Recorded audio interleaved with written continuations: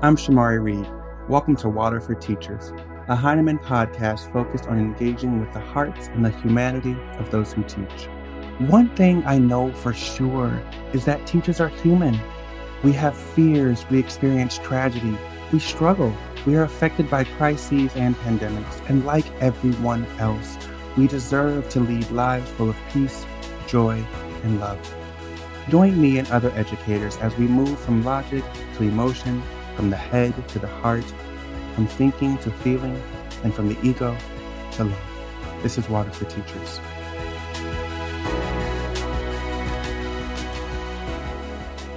Welcome to episode 3. Let me just say to all of you listening, thank you. Thank you for your time. Thank you for your energy and choosing to join me and my guests for another wonderful episode. Today's guest, Gabby, is a wonderful human who teaches, and I can't wait to talk with them. But before I introduce Gabby, I want to share a story. And then after, I'll invite Gabby to explore any and everything the story brings up for us both. And so a few years ago, I was in Brooklyn. And though I've been in New York City for 5.5 years, I'm not a native New Yorker. And so I can't even tell you exactly where I was, because New York City, for those of you who haven't been here, don't live here, or aren't from here, is really big and Brooklyn's enormous. And so I was somewhere off the A train, and I had gone to attend an event on addressing the homelessness of Black and brown, queer and trans youth. And the event had been organized by young people, which I really loved. I love when young people sort of take ownership of their own lives. And so I went to support, and the people facilitating, the young people, spent about 30 minutes, maybe 45, addressing the policy decisions that, affected their lives and resulted in some of them experiencing homelessness. And after, they invited the audience to sort of participate with them and collaborate and think about the different ways we could address the policymakers, ultimately trying to reverse those decisions. And so after about 2 hours, I'm all fired up. I feel really good. I want to do everything that I can to support them. And so I'm leaving, and I see 3 or 4 of the young people who led the event. And I go to them and I just say, "You all are beautiful. Thank you for inviting me. And anything I can do to support you in this cause, please let me know, genuinely." And they're like, "Yo, thank you. That was so dope. We were so nervous. Thank you for coming. What are you doing right now?" And I was like, "Well, actually, I'm going to get back on the train once I find it. And I'm going to go uptown. I'm going to go back home to Harlem." They were like, "No, we can show you where to go. We're going uptown too." And there was about an hour and 15 minutes, the train ride. About every 2 or 3 stops, one of them would get off. And the last 15 minutes, it was just me and one other student. And they look at me and they were like, "So what do you do?" And I was like, "I'm a teacher. I'm an educator. And I love teaching and I love learning." And I'm getting super excited, as I often do, about, teaching. I really geek out. And they're not sharing in my excitement. They look at me and they're like, "Oh, okay." And I'm just like, "Okay, so why aren't they excited?" So I just wait. And they continue to say, "Yeah, I don't really know what teachers do when they're preparing to become teachers or what they learn, in school. But I feel like maybe teachers spend too much time learning how to give in the classroom. They give opinions, they give directions, grades, they give feedback. But maybe that's why they can't receive things from students. It's almost as if students have nothing to contribute." And then they look at me, they look into my eyes, and they finish by saying, "But one thing they didn't learn how to give was love." And that really froze me. But I want to pause my story there, and I want to introduce today's guest, Gabby. And so Gabby is a first-year teacher. They're also a writer, a dancer, a listener who has an affinity for stained glass windows and steel pan drums. And they believe that by learning to love ourselves, we can change not only the education system, but the world around us. So Gabby, welcome to Water for Teachers. Thank you for having me. I'm so excited. No, I am too. But let me ask you this here at the beginning.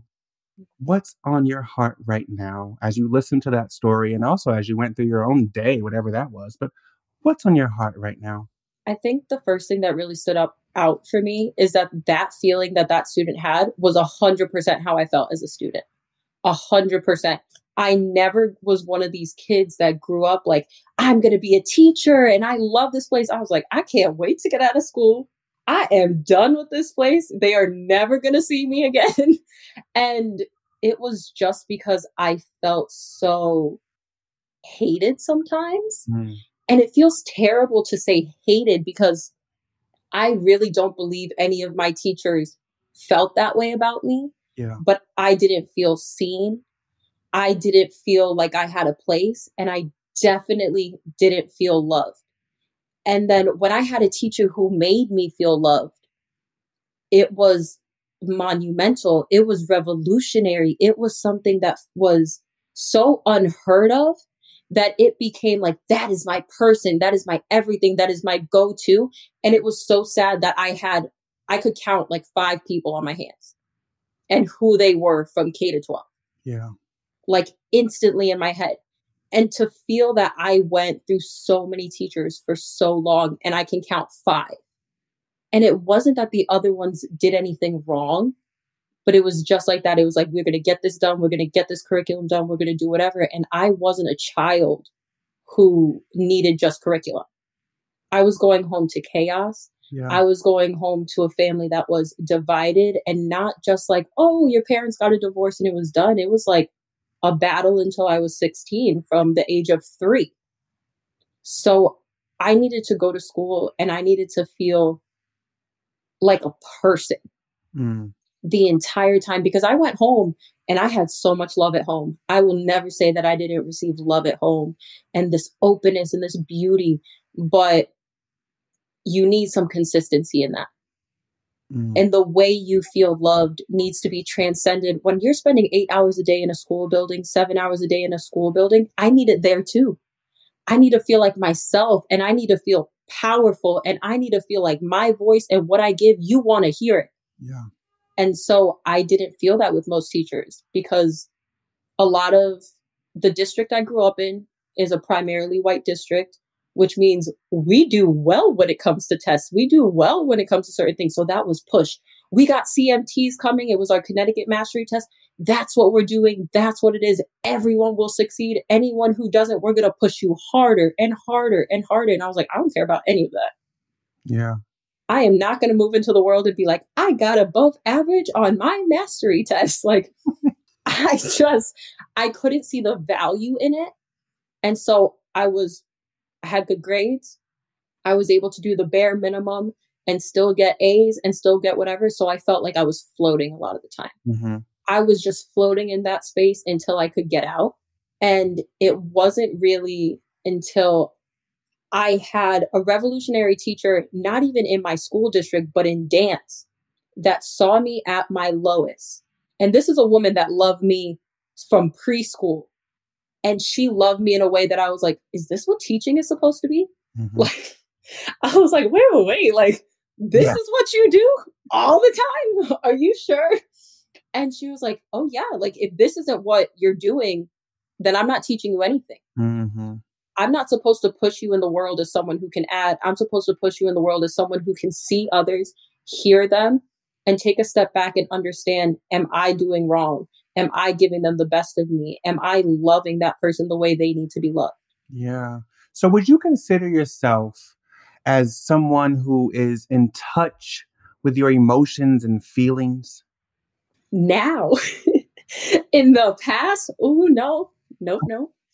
It was like I knew that what they were, but when you calcify yourself and you're like, the way I'm going to survive this is, like I said, by floating. You float through everything. It's not until you're knocked down in such a major way that you're forced to feel it Hmm. that you have to go through that. Yeah. I ask, and because I'm a Cancer, and so for anyone who's into astrology, I've heard my whole life that like I'm a true Cancer because I'm super emotional, and I don't think I don't mean it in that I cry a lot or that Mhm. I feel things more intensely. What I think it is that I'm able, or maybe even willing, maybe willing is the right word. I'm willing to articulate how I feel to myself first and to others when I feel safe. And some days are easier than others, and some emotions are easier than others to sort of talk about and feel. But one emotion or feeling or even act for some people that I've always been intrigued by is love. From a very young age, I've always had this desire to define and understand love for myself and what it meant for my life. So let me ask you, what is love to you? Love to me has just been healing for a very long time.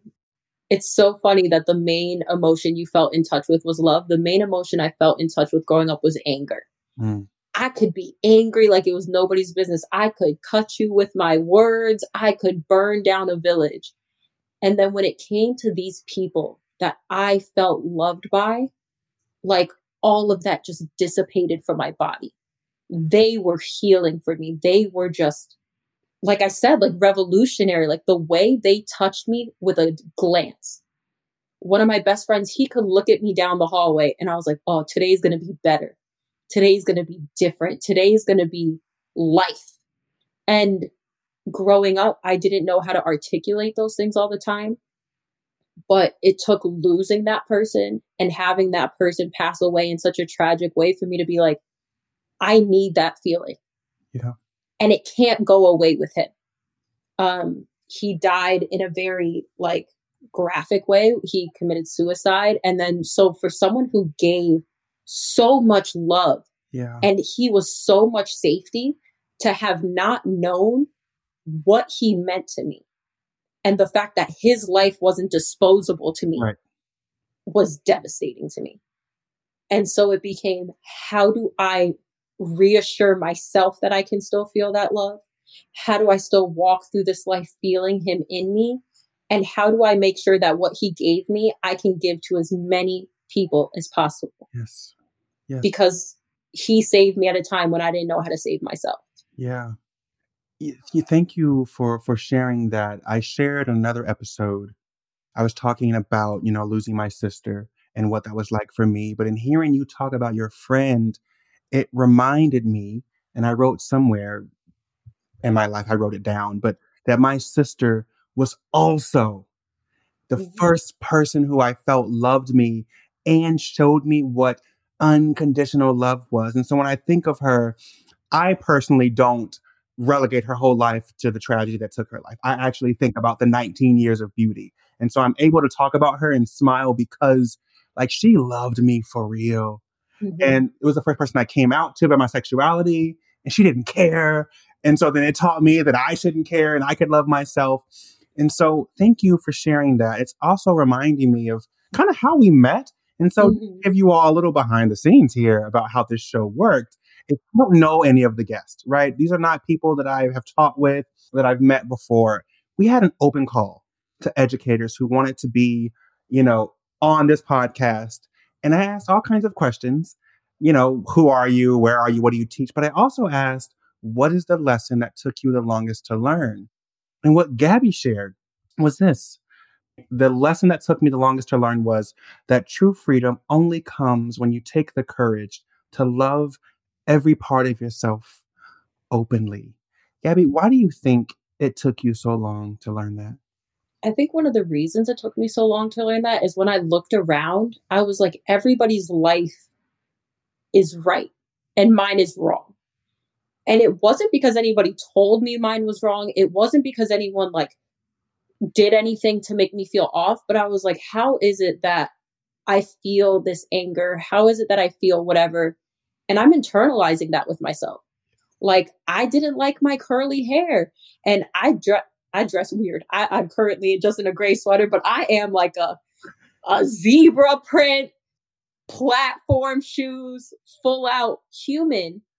And I was like getting looks from people and I started caring about it. And I was like dressing in all black and I was really calming myself down. And I was like, this is who I'm supposed to be. This is how I'm supposed to teach. This is how I'm supposed to move. And growing up, I didn't have a line. I had a whole bunch of mountains. Yep. And in having that, I was like, am I the right person to educate kids? Mm, Am I good enough to do what I love? Am I good enough to tell my story? Is my story okay? Because I'll be very honest. There was one time when I said I could cut people with words, like I was mean.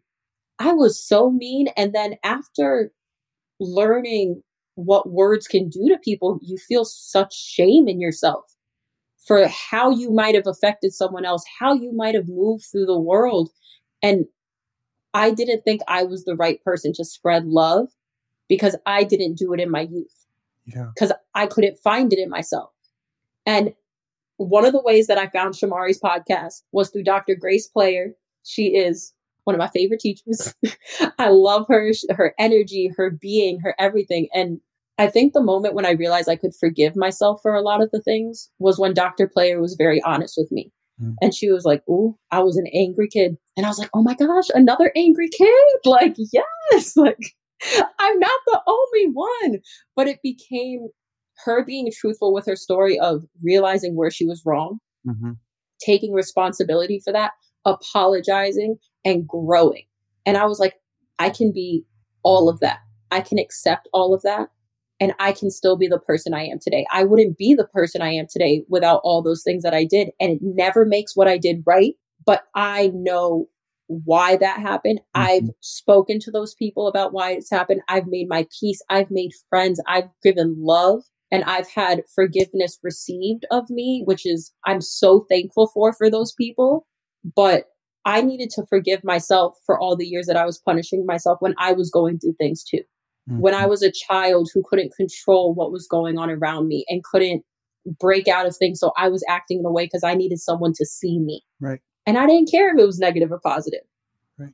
But I'm not going to belittle myself because of who I was when I needed someone. Right. Grace, extending grace to ourselves. 100%. And for me, like, that's the biggest thing about love.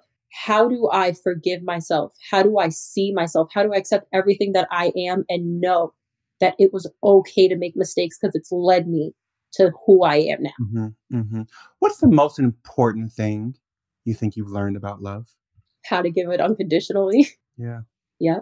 Yeah. No, this is like, you're really taking me back. I'm thinking about my own childhood, and I'm like, I wasn't angry, but I think when I shared at the top of this episode that I was curious about love, it's because I didn't think it was a real thing.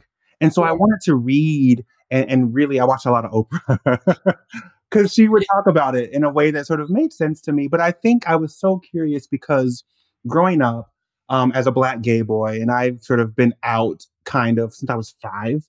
And so I was kind of always sort of just out there. And I have feminine things, so people were like, they would know.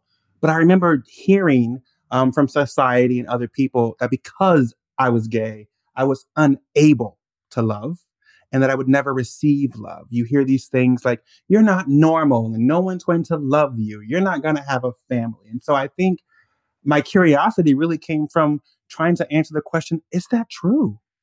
Is that true? Am I incapable of love? Am I unable to give it and receive it? And again, through my sister, I learned that she loves me. And Mm-hmm. I think she is dope. She was my younger sister. So I think she's dope. And so that really helped me. But no, yeah, like it's a journey. It's a journey. And every day I think we're learning about ourselves and about love. And I do believe, and folks may disagree, but I believe there's something innate about love and there's something really human about it. And it's very important to remember as humans who teach Mm-hmm. that we are all able to love. And during a time of, collective crisis, right? There's a pandemic. There's also a lot of injustice and inequity that has persisted for a very long time. I Yes, think sir. more than ever, we need love. And I'm talking about like a critical love, which goes back to, Bell Hooks in her book, All About Love, which we'll Mm-hmm. make sure to provide the details for in the description. But she talks about love as a feeling that moves you to nurture the physical and spiritual and emotional growth in yourself and in another person. And for me in education as a teacher, I interpret that as nurturing the growth of my students, but also interrupting anything that threatens that growth, anybody who threatens their humanity. And so, what would you say, your first year teacher? Okay, this is an interesting time to be teaching. There are a lot of crises. You're learning to love and learning more about love, but what's been the hardest thing for you about teaching and living during these times? I think one of the hardest things is I've spoken to you a lot about this, but the way I've always loved is by being there for people. Always. No matter what, Gabby's going to show up to the birthday party. She could be 5 states away. She's going to be here. She's going to be present. She's going to sing you a song. She's going to I have become this presence in my family of consistency because that's what I like. I enjoy consistency. I enjoy people knowing I'm going to be there for you, thick and thin, no matter what. Because of our profession and because I'm in person with kids, I can't be there ever. Yeah. I can't show up. I can't talk to you at 6 feet. Nobody wants to be around me. I don't want to be around anyone because I don't want to be the one to hurt someone in a way that I can't take back. Mm-hmm. And for me, that's been my self-care for so long. When I felt hurt or when I needed to find myself, when I needed a place, I go to my family. Mm-hmm. And it's not even necessarily talking to anyone. It's being in their presence. It's being in my love. And so to not have that or to feel like I always have to have that through a computer screen has been really hard. And then, but one thing that's helped with that is that I have that energy from my kids, like my students, the way we love each other, like the way my kids know Miss Gabby's going to be there and Miss Gabby's going to love me. And when I say I need a break because it's a pandemic and I am freaking out, she's going to let me sit in the corner and play with my Play-Doh. And she's going to hear me because Lord knows they've seen me up there teaching with Play-Doh and they're like, what are you doing? I'm like, this is just what we're doing right now. But we just recently shut down our district. Okay. So all of that energy that I felt, at least I have it at work, at least I have it here, it feels like it was completely shut off again. Okay. So wait, you're only virtual right now? Or only virtual right now. Okay. And before they were in person doing 6 feet? Mm-hmm. In person doing 6 feet, masks. Okay. We were taking breathing breaks, like out the window. We're like, take a breath, come back in. But they said it, they're like, it feels different. And for them, I mean, they were doing this in March, you know what I mean? And they didn't have videos. We didn't have tech then. Our district really upgraded their tech stuff. They told me, they're like, I just miss you. Mm-hmm. And they're like, we thought it was going to be at least kind of the same because we have video cameras now and we're all on and I still do my dance breaks and we still listen to music together and we eat snack together because I don't care that we're in 5th grade. Everybody needs a snack time. I don't care how old you are. Oh, you're a virtual. I was going to ask you if you have a snack cabinet, but this is your first year and you're virtual. I do have a snack cabinet and my snacks are going bad. And I was so upset because I'm like, I can't eat all of this. Yeah, I used to keep Nutri-Grain bars on deck in my classroom. Yes! And during passing period, I would duck down behind my desk and they all know. They're like, there he goes again. And I'm like, y'all, it's a long day. I have to eat something. I can't. We have 2 snack periods because I told them, I was like, I need to eat 5 times a day. Absolutely. I don't know about you, but I'm going to give you the option to eat 5 times a day. And we're just going to roll with it because I'm a snacker. They know. Yeah. What's your favorite snack? Oh my gosh. It depends the day. I'm not a candy person. Today. Today, I was fully strawberry Nutri-Grain bars. Yes. And rainbow goldfish. It has to be rainbow. I don't want no plain goldfish. I need the color. Wait, is there a different flavor or is it just cheese? They're all cheddar. Okay. None of them have a different flavor. They just have a different color. Because my kids were like, if you just gave me some vegetable goldfish, I swear. And I was like, no, it's the bad stuff. Don't worry. It's the bad stuff. Thank you. I was like, what is wrong with you? Do you guys know me? We are a no candy school. They know I'm like a smuggler. I'm like, here, take it, run, go home. Yeah. No. And that was another thing. I have to sanitize anything I give them. It was like a constant going. We had extra lotion for when things were chipping. And so the way we showed love to each other was just by being with each other. We are a community. My kids mean everything to me. Yeah. And when we had to announce that we were going virtual, I had to tell them, I was like, this is happening because we love you. Mm-hmm. Because I want to have you tomorrow. And every day after that, and I'm not a big crier. They know I say that, but I tear up at least once a day. And they looked at me and they're like, "You're gonna cry." And I was like, "No, I'm not. How dare you yell that to me?" And so they had tears streaming down their face and I had tears streaming down mine. And I was like, when I tell you guys that you are my community, you are my people, I mean that. Yep. I mean that more than anything, because the things my kids come forward to with me, I've had other teachers say, like, I didn't know that about that child. I didn't know what was going on. And I was like, I told them from the jump, I love you. Yep. There is never anything you can do to me that I'm not going to love you. I have had a kid use gay as a slur. And I was like, let's have a conversation about it. We're going to talk about it. We're going to go through it. And they were like, oh my gosh, like you just talked about what it is to be gay. You just talked about LGBTQ rights. And I'm like, well, yeah, of course I did. And they looked at me and they're like, why are you speaking about it so normally? I'm like, because what's not normal? What's not the norm of this? It's love. The same way you guys have needs and you need me to love you and you need me to see you, everybody needs that. Yeah. There's nothing different about that. But to them, these aren't conversations of love because people have politicized them to this point that it's like, you're this or you're that or you're this. No. Yeah. In my classroom, we are each other. We hear each other. We take space for each other. I don't care what we're doing in math. Don't get me wrong. I teach my curriculum. I'm not going to say I don't because I like my job and I would like to keep it. But if we have an incident come up, oh, we're shutting down class. Yeah. We're taking the time for it because at the end of the day, the way you see each other matters more to me. And the way they see themselves matters more to me than any math problem or than anything else. Because I need them to go into the world loving themselves and knowing they're capable.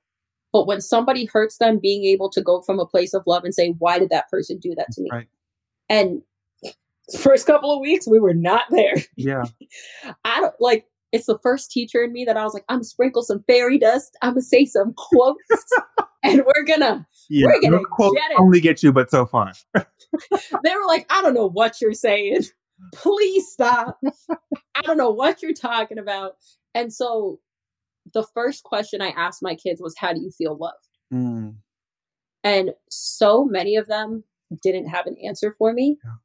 And they were like, I think you need to explain that. Like, I don't know what that means. And I was like, for me, I feel loved when I'm in an honest space. Because to me, honesty is safety.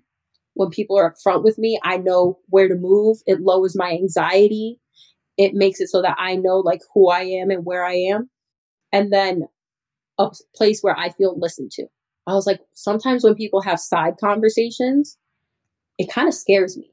And I was like, and when I'm saying it scares me, it makes me feel like, did I say something wrong?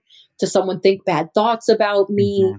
What does that mean? And they were like, oh my gosh, like teachers feel that way. I was like, yeah, what do you think? We mad at you all the time when you have side conversations. It is not because what I'm teaching is the most important thing. It's because you are not hearing me as a person. Yeah. Yeah. What do you love about teaching besides snack break and the rainbow goldfish and all those things? Like, what do you love about our work? I think what I love about our work is that it's never the same. There isn't always a chance for me to take a step forward and be better than I was yesterday. There is always a chance for me to ask for something new and try something different and fail in front of my 15 kids, have them laugh at me and us try again tomorrow. Like the idea that I don't have to be stagnant is what I love about our job. Yeah. And they change you so much all the time. Like, I feel like every day I learn something in the best way sometimes, in the worst way sometimes. And I know who I am as a person and I know what it means to love and care about myself because I'm constantly learning how to reform that image of myself, reform what I'm doing. And that comes from our job. Yeah. So the next set of questions I ask every guest, the first is, as a human who teaches, what do you wish others knew about you and your work? Part of me wants to say that it's been known because we had a pandemic and a bunch of kids got sent home, but no teacher should have to fear for their life and their safety. Mm. It feels really ridiculous to me that everything we've gone through as a country, there's still this stigma of teachers aren't doing enough. Mm-hmm. it comes from that lack of humanization that we were talking about. We dehumanize each other. We distance ourselves from each other. We don't see it. I have been so fortunate that my parents see me as a full human. I don't know if it's because I am so young. So it's easy for some of them to just be like, ah, oh, you're my oldest daughter's age, like whatever, Yeah. like you're 12. But sometimes when I hear the way, even just the way that some people speak of each other, I'm like, would you say that to someone on the street? Like, why do we feel the need to tear each other down so much? If you feel a teacher isn't doing something right, can we ask a question? Can we have a real conversation with each other rather than it escalating to a point that now we're not listening to each other? Mm-hmm. I don't know what you need from me. I don't know what I need from you. Like in our job, we're struggling too. Mm-hmm. This pandemic is kicking our butts. And we stand up in that room and we act like we have no fear because the second we let it creep in, they see it in our room. Those kids feel it. They tense up. I can't get them to be themselves. But my kids know deep down that I know things aren't okay. Yeah. And that I'm playing an act. And why is it that we're not willing to acknowledge that in each other? Right. Right. Well, we are now. And hopefully yes! all the listeners are, teachers who are listening can share, at least with us. If nobody else, we get it. It is really, really hard. Mm-hmm. Like really, like outside the pandemic, just teaching in general, it's like 25 young hearts and minds or teenage hearts and minds or adult hearts and minds all in a space. A lot is happening and we're supposed to learn with and from each other. Like, yo, the word, like, I love it. I wouldn't choose anything else. It's my happy place, but I'd be lying if I said it were easy. It is Never. exhausting. And when you have people talk to you like you're a robot, it is so, I think it's beyond disappointing. It's just like, do you know what I've just done all day? I didn't get to have my goldfish. I ran out of Nutri-Grain bars. Like I literally left my heart in the classroom. And then I come out to a society that's just like, yeah, okay. But did you do this? And we just get beat up and beat up. And I'm just like, no. We need love too. Yeah. And we've gotten to the place where we have normalized treating each other that way. And I was like, oh, no. Number one. Yeah. I'm just a loudmouth. Yeah. Like if I feel disrespected, like in my household, you tell someone when you feel disrespected. So growing up, I'd be like, wow, that was kind of disrespectful. And people would be like, what's wrong with you? And I was like, I don't know. That was rude. Like, I don't know why you just said that. But we've gotten used to you're not doing enough. Mm-hmm. And that's the culture sometimes that we carry with each other where we're like, well, do you know that I just did this, and this while you've been chilling in your classroom playing? And I was like, but I'm just trying to plan. Like, I'm also trying to do the thing. I know I don't look as stressed as you, but I'm equally freaking out inside. Yeah. We're in that place. But if someone else isn't there with you and you don't feel that they're at your level of concern, we get into this place of, does that teacher not care enough? Mm-hmm. Does that teacher not care about their kids? Does that whatever? And society has conditioned us to think that's okay. Mm-hmm. And it's not okay. What if the reason Miss Gabby's being quiet today is because she doesn't feel good? Yep. She's having a real bad day. She's having some serious stuff happening at home. And another teacher that's supposed to be my support system, that's supposed to notice that something is different in me, is now saying, I don't care enough. Mm-hmm. And it's like, no, of course I care enough. Of course I want this to be right. Yeah. And the fact that whatever's going on at home is distracting me from that makes me feel like a failure. Yeah. And I just need to accept this failure right now so that I can come back tomorrow better. And I need you not to call me up for it. That's right. Basically, we need to feel allowed to be human. Yeah. Right? That's why I'm so sort of adamant about human who teaches. And I'm not trying to be repetitive or like, why is he saying that? Because we are people, because we are humans. Yes, we teach, but we are humans. And there are things that happen that definitely inform the ways that we live, but also the ways that we teach and the ways that we show up or not in our classrooms. We feel stuff.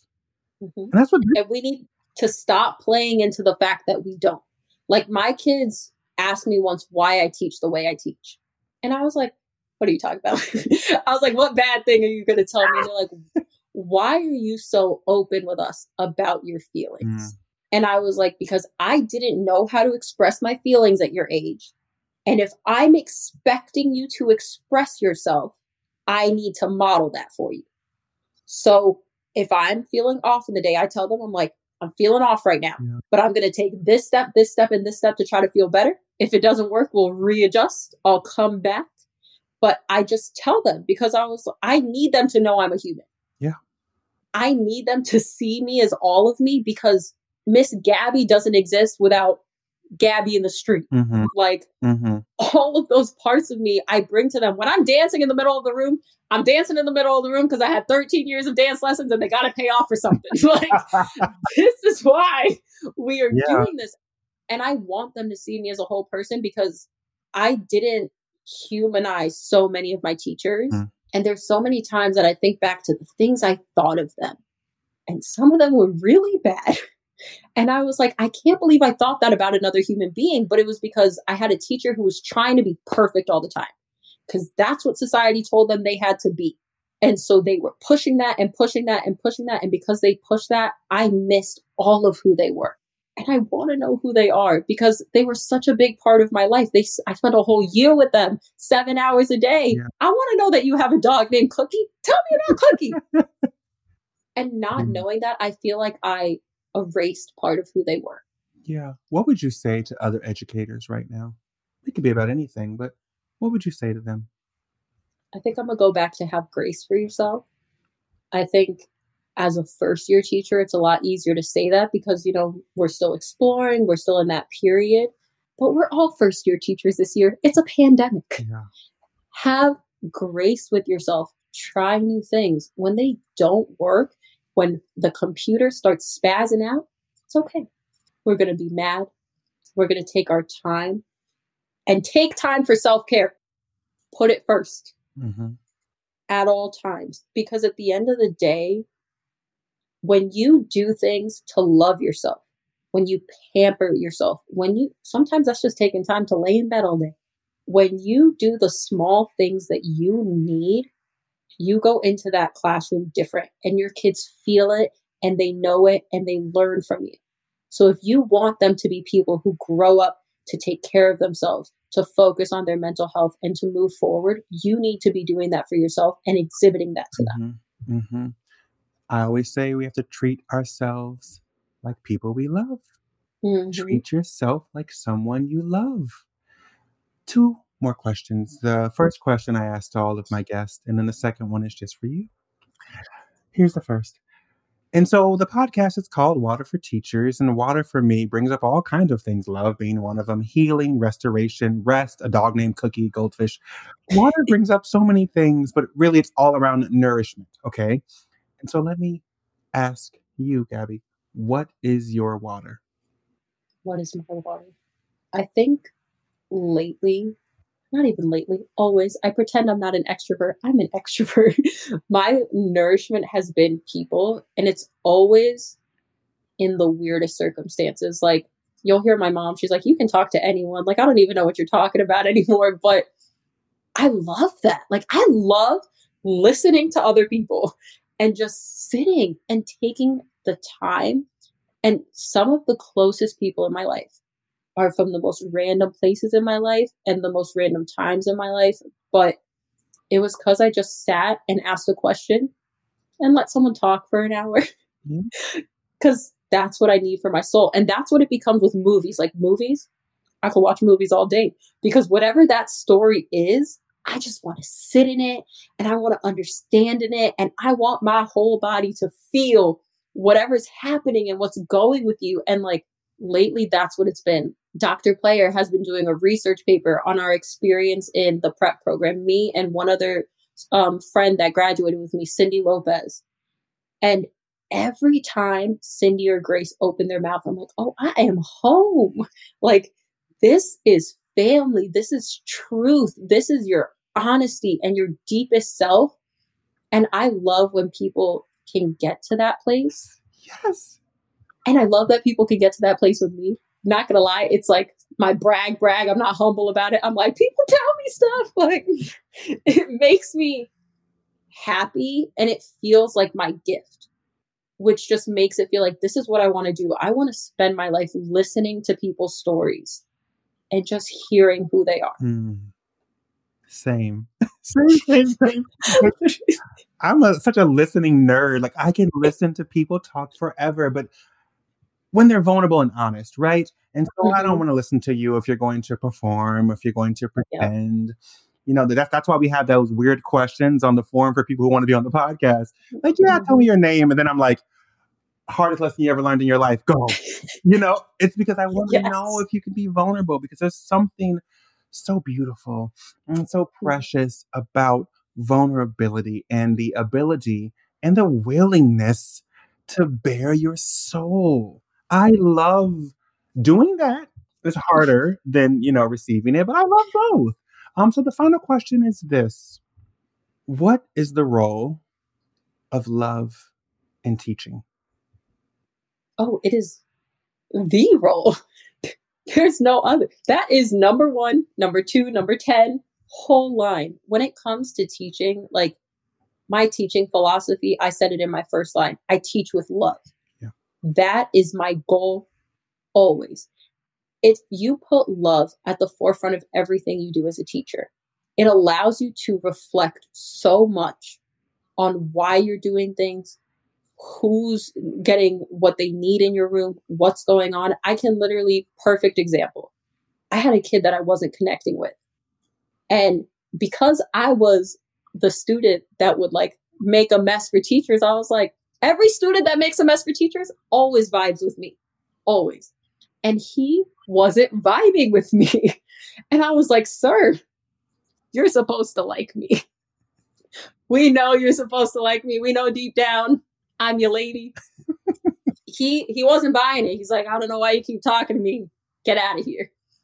And so his grades started slipping and things started ending up. And I caught myself writing one of those like homework slips of you didn't give me homework. I need something to be signed. And I looked at that sheet of paper and I was like, why did I write this? And I was like, did I write this because I wanted power and because I'm having an ego trip right now of I need him to show me respect. And I think that this form, like this slip of paper is going to show me respect. And so I went in my group chat with Dr. Player and Cindy and I was like, I wrote this thing, but something in me feels wrong. Something in me feels aggressive. Something in me feels like this isn't coming from a place of I love you and I'm giving you the space to be yourself and come to me. It comes from I'm forcing myself on you so that hopefully we can build a connection. And they were like, do you really need me to read that? Because whatever you just said, you got to throw it out, like throw the paper out. What's wrong with you? And if I'm not teaching from a place from love, I can't check myself. I can't think, why am I doing this? Am I being there for him? Am I doing the right thing? And he came to me eventually. I gave him space. I gave him his time and he came to me and I learned how to love him appropriately.